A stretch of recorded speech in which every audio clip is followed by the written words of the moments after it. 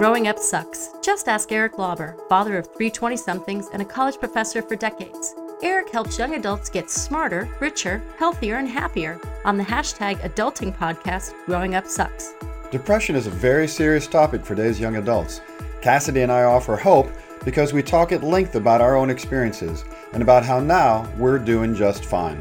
Hey Cassidy, welcome to the program today. So I know what we're going to talk about, but before we do that, why don't we learn a bit about you? So who are you, where you're from, how old are you? Hi, I'm Cassidy. I am 21 years old. I'm from Western PA.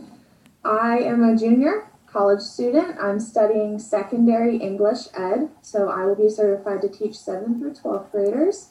I am also getting a minor in journalism and public relations. And I'm also getting an ESL certificate, which means I will be able to teach English as a second language for kindergarten through 12th grade as well when I graduate. All right, well, congratulations. Sounds like you have quite a lot on your plate there. I do. I don't know if that contributed to the topic we're going to talk about today, but we decided that we'd talk about depression. And young adults actually suffer through this quite a lot. I just looked up some stats, and I think it's as much as 11% of women and about half of that percent for men. Women seem to have it more often than men to suffer from depression. And I had the same thing when I was your age. And I was 21. I had a major depression episode, and I've been managing it ever since. But I tell you what, let's start with your story, and then I'll tell you my story. So what happened? So, I am 21, and my struggle with depression officially, I say officially very weakly here, started when I was 18 because I probably struggled with it before then. I just didn't know what it was or realize what it was. It was my first big break home from college. It was Thanksgiving break. We had the whole week off of Thanksgiving. And I remember it was Black Friday, and my grandma had called me because I always spent Thanksgiving at my grandparents' house. And she was like, "Cass, are you okay?" And I was like, yeah, Grandma, I'm good. She said, "No, Cass, are you really okay?" And it just really hit me then that, like, my family didn't know, like, they knew I wasn't okay. And looking back, I struggled that semester. It was hard being away from home, your first semester on your own, first time ever being away from family. I struggled. It was hard to get up to go to classes, keep myself regulated with doing homework, making sure I ate, all of that kind of stuff. And just hearing it from somebody other than myself made me realize that, okay, I had a problem. And it was hard. It was hard to swallow. And I remember thinking, okay, I need to talk to my mom. So I talked to my mom the next day, and I remember crying because I just didn't know what was going on. And I was like, "Mom, I think I need to see somebody." And I was afraid to talk to her about it because I know from some of my friends that sometimes their parents are not as open to talking about mental health as others. That's just how they are because it's become more common now than it was before. And I think that's a generation change too. And she told me that it runs in our family. My Nana struggled with it for years.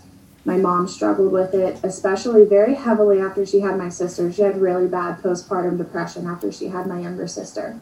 So I got put on antidepressants over winter break of my freshman year of college.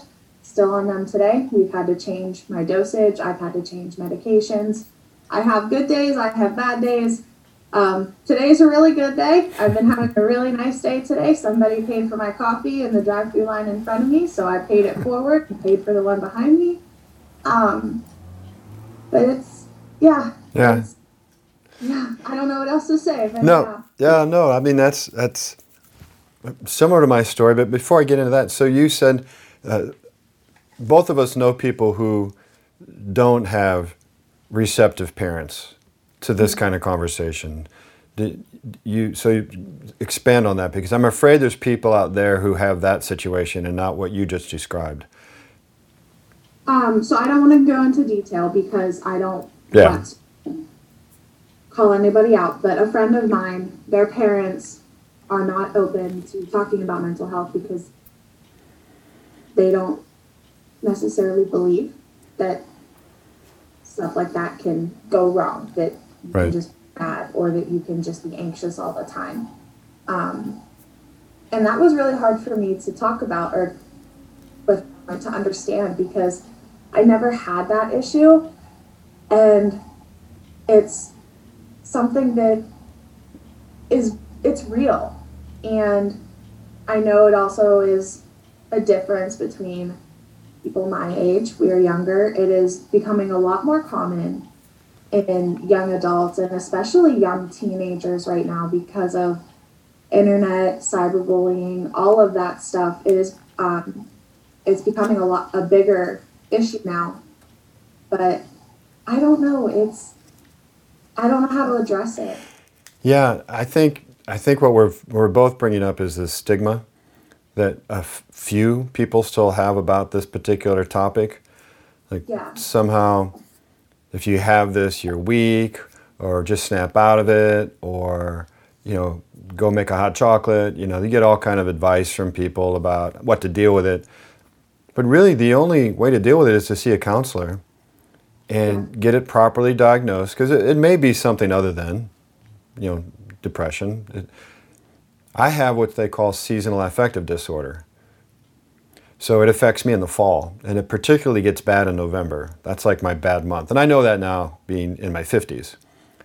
But I didn't know that when I was a senior in college. So I had piled up onto myself all kinds of responsibilities in clubs and organizations and sports and schoolwork. And I just had a mental breakdown. And the only reason that I got help, because it was very stigmatized, was that I'd been an RA the year before and had been trained to look for these symptoms. And I saw them in myself one day. I was like, I'm not sleeping very well. I sleep at the wrong times. I can't sleep at night.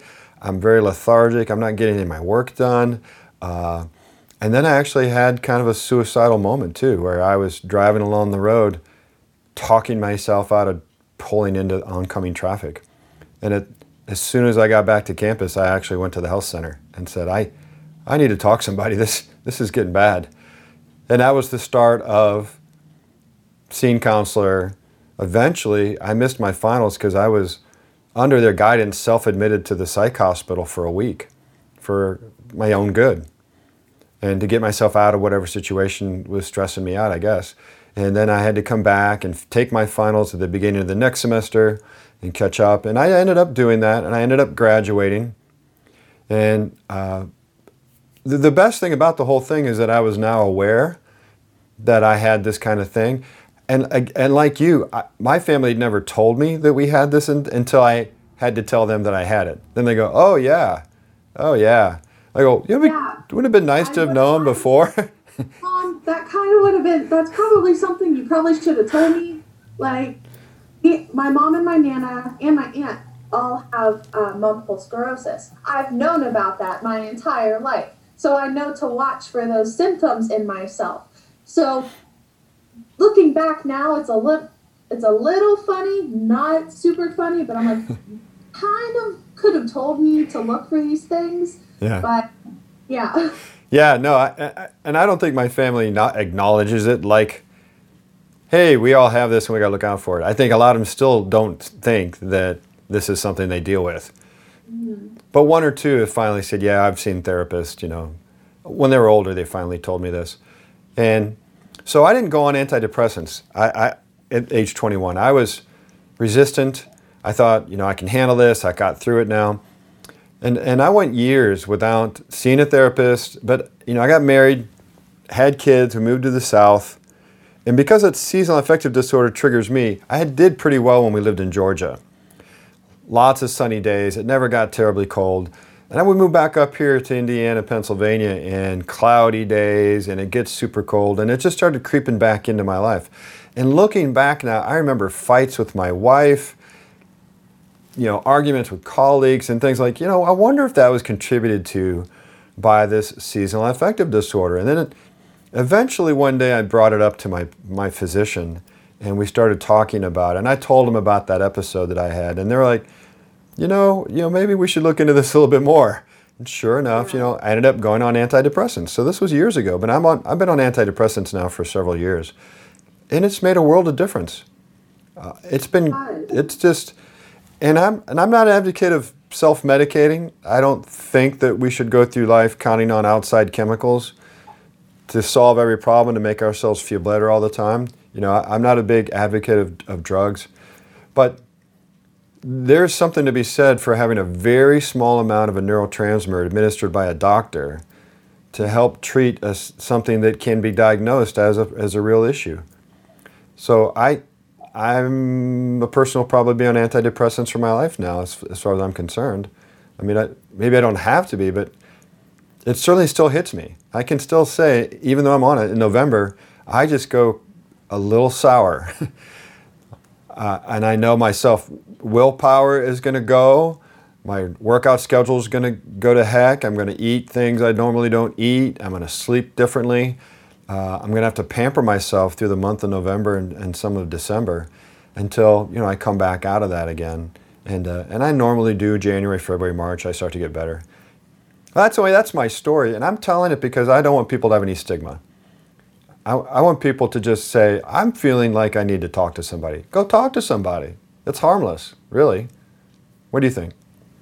No, I agree. I also, I don't see a therapist. I never have. That doesn't mean I won't. In the future, I could very well see somebody in the future. I have looked into it. My doctor and I have talked about it. But I feel I'm not at the stage that I need to, because I believe that we've caught my depression so early, and I know how to handle my really bad days. Exactly. Yeah. I take the day to myself. I remember probably the most recent bad day, not going to lie, was the first day of the semester. I got so overwhelmed. I had 3 assignments due on the first day of the semester and had maybe 3 or 4 within the next couple of days. And I remember sitting in my seat shaking because I was getting overcome with just all these emotions with this upcoming semester. And so I took the day to myself, the evening, I should say, after my classes were over for the day. I took the evening to myself, and I just had to breathe, because I knew if I wasn't, I was going to tail off the next couple of days. So I've learned that I have to try my best to take control of my bad days in order to turn them into somewhat of a good day. Right. That doesn't mean that I won't have to see a therapist in the future, because I very well could. It would honestly probably benefit me to see one now. It would benefit every single person in the world to see a therapist. Yeah, I want to echo what you just said. It's the self-management of it that makes it workable. And that's what I want to pass along to all of our listeners out there. You may find that you have anxiety, you might have depression or seasonal affective disorder, something else might be going on. When you're growing up and you're 16, 17, 18, 19, 20, your brain's still developing. You're still developing your personality. You really might be when you find out that you have some of these things that reoccur. It's then in your 20s that you got to start managing it. That you start to learn, well, okay, I can see that I'm not having I'm not having a good day today. I think I'll eat a bowl of ice cream. That's what I do. I eat ice cream. It's one of my little cheats for helping me feel better. Little cheat. I love ice cream. And that and I've discovered that working out is really helpful for me. The endorphins that get triggered by that, and helps me sleep really well because I'm all tired or worn out. I love yoga. That's my go-to. There you go. And there's lots of things that people can do. Sometimes I just need to get myself out of my head. And so I'll pick up a science fiction book because I love reading science fiction, or I'll pull up a Marvel movie because I love science, that. And then I'm not thinking about my issues, and I'm out of my head for a while. But there's lots of things that I think I've picked up over the years that allow me to manage stuff like that. And the good news is it doesn't last that long. I know it's going to get better. I think that's what I didn't realize when I was 21. When I was in the midst of that first depressive episode, I didn't think it was going to get better. I thought it was over in that very moment. Yeah, I thought this is really terrible. I feel terrible. I might as well commit suicide was what I was thinking. And all kinds of other thoughts I don't want to dwell on, and it's been a long time, but that's not a very happy place to be. There's a lot of bad thoughts that go through your head. But that's the message too that I want to share, is it does get better. You can get through it. You can get on the other side. A lot of happy days come after that.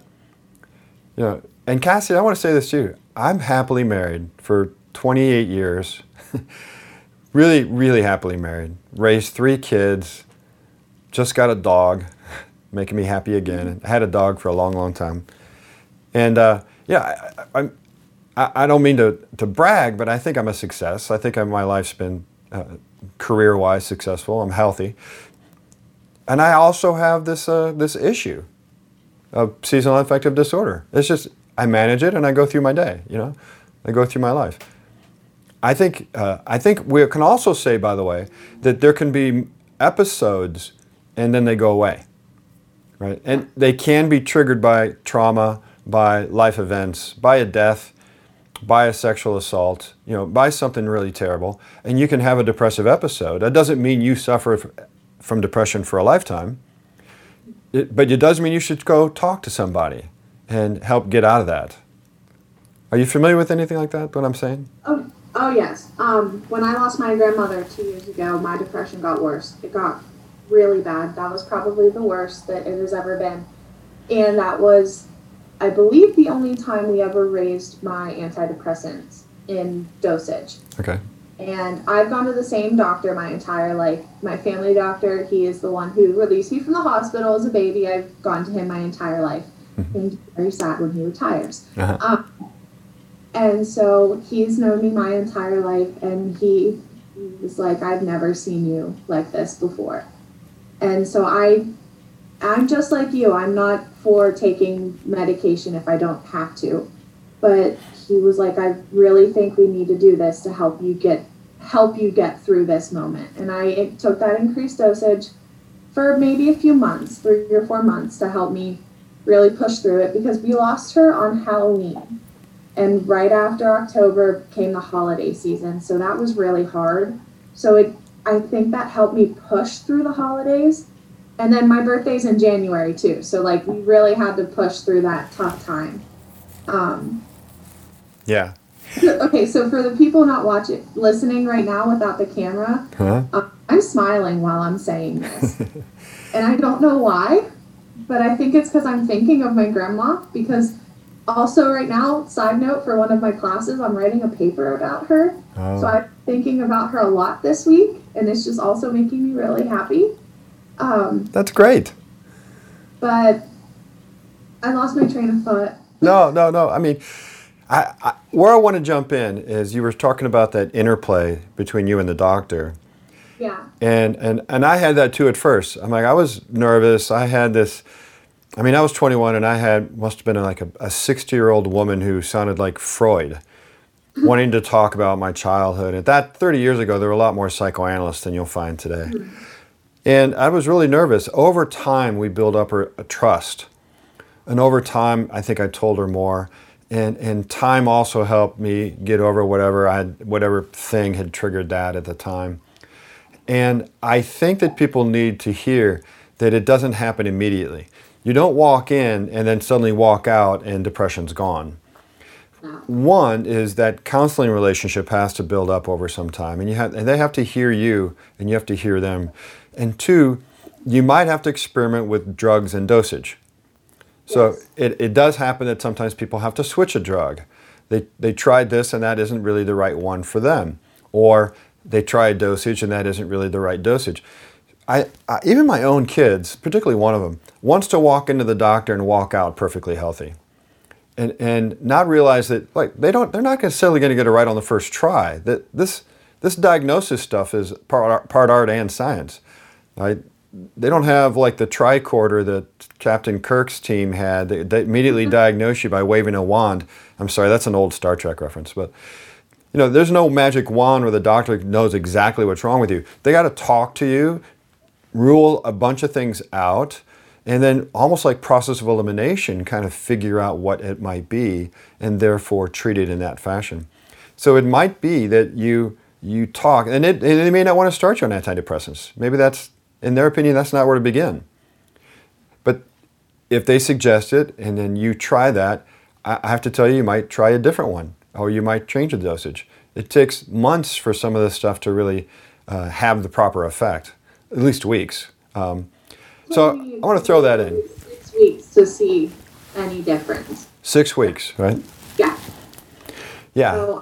So I remember going over Christmas break because it was Thanksgiving and then we came home in like 2 weeks for Christmas break. So I remember going to the doctor over Christmas break. So I probably started mine like a month before I went back for the spring semester. And I remember being like on top of my game for the spring semester. I felt like I was on top of the world. Good. I mean, but that brings up another point. The difference between taking self-medication, you're taking something to feel high, is you don't feel high from an antidepressant. I don't get any sense of euphoria. For me, it means I'm not having thoughts that are dark and that have creeped into my life repeatedly, particularly in one part of the year, the seasonals. They're just not there, which allows me just to be normal, in my humble opinion. That is the perfect way to describe it. I've had people ask me what it feels like to take antidepressants, and I never have a good explanation for it. It's like I take the medication to help me feel like a normal human being. I don't feel tired. I don't feel scattered because I also have mild ADD as well. I can't focus, especially when it comes to my schoolwork. I'm all over the place. We almost had to add in a second medication to help me like zone in on things. But we've done like strategies for myself to help me stay focused and oriented. And a lot of that happens when I take my phone and put it in a location that I have to physically get up and walk to it in order if I want it. Good point. Yeah, that's a good strategy. I like that. It works. Mm-hmm. I don't feel tired. I don't get headaches. I'm not cranky. Cranky was a big one with me. Yeah. But yeah. Yeah, it's functional. I think that modern medicine has come a long, long way. Oh. Even in the 30 years since I was first offered antidepressants, there's a greater variety of them. They seem, I think, and I'm not a clinical psychologist and I'm not a psychiatrist, so I'm not talking from expertise here, but just my perception is there's greater choices. Doctors have more tools at their fingertips, and there's more experience with administering them, so they do a better job of getting you in the right place and helping you get through this. And it's nothing to be ashamed of, right? I think it's the right solution. Just like I have flat feet, so I wear arches in my shoes. I do it every day and I don't think about it. It's a condition that I've got to have a solution for. That's the solution for it, right? I wear glasses. I got contacts in right now. Glasses? Yeah. It's a condition that I have a solution for. So I wear glasses or contacts like right now. And so in the same way, I take a pill in the morning and I don't think about it, and suddenly I don't have the issues that I had for years trying to struggle through this seasonal affective disorder. So we've got to wrap up. I know our time is limited here, Cassidy. So let me ask you, what message would you send to other young adults about the topic of depression? If you're scared to talk to somebody about it, it's okay to be scared, because I was. But it's not okay to leave it alone, because you don't want to do that. I did. And then my family noticed that something wasn't right about me. And that's when I knew I needed help. So talk to somebody, anybody. It doesn't have to be a family member. It can be your roommate. It can be your best friend. It can be your neighbor. Ask somebody for help. It's okay to not be okay. We're all not okay in our own way, but it'll all be okay. You know, that brings up an important point that I forgot to say, is you and I are not here talking about symptoms. So I think if people are concerned, they should just type into their favorite search engine, what are the symptoms of depression? And I know that there are lots and lots of questionnaires out there that they can take. So, and you can do that privately, you could do it on your phone, and if you think that the results indicate some signs of depression, then do what Cassidy has said. Find somebody to talk to. By the way, a lot of insurance plans have a free helpline for these kind of issues that you can start the process. You don't even have to go into a doctor. They just have a phone number. Hey, if you think that this is something that you want to talk about, call this phone number. Ask your parents or look in your insurance policy and see if you have that kind of number, because that just starts it. It's anonymous, it's free. And of course, if you don't have that, there are anonymous helplines in every county, in every state, in the whole United States that are mental health lines. If you go to a college, a lot of them have a counseling center that you have so many free sessions that with your tuition. I know the school I go to has that.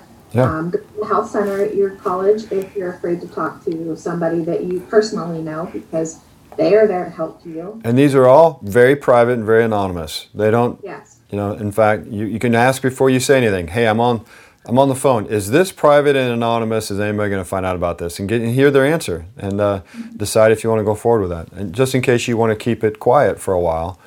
Unlike you and I, Cassie, we've been on this for years, so we're like, no, we'll talk about it. It's good to talk about it. I've become very open about it. It's something that I know a lot of people struggle with, and I struggled with for a while, and now I'm on a mission to help people. And I feel as a future teacher, it's something that I really want to be open with about. That way, if students ever come to me for help, that I know how to help them. Well, I agree 100% with you. I think that's my mission too. Hey, thanks for joining me today, Cassidy. Have a great day. Thank you for having me. Thank you for listening to the Growing Up Sucks podcast with Eric Lauber.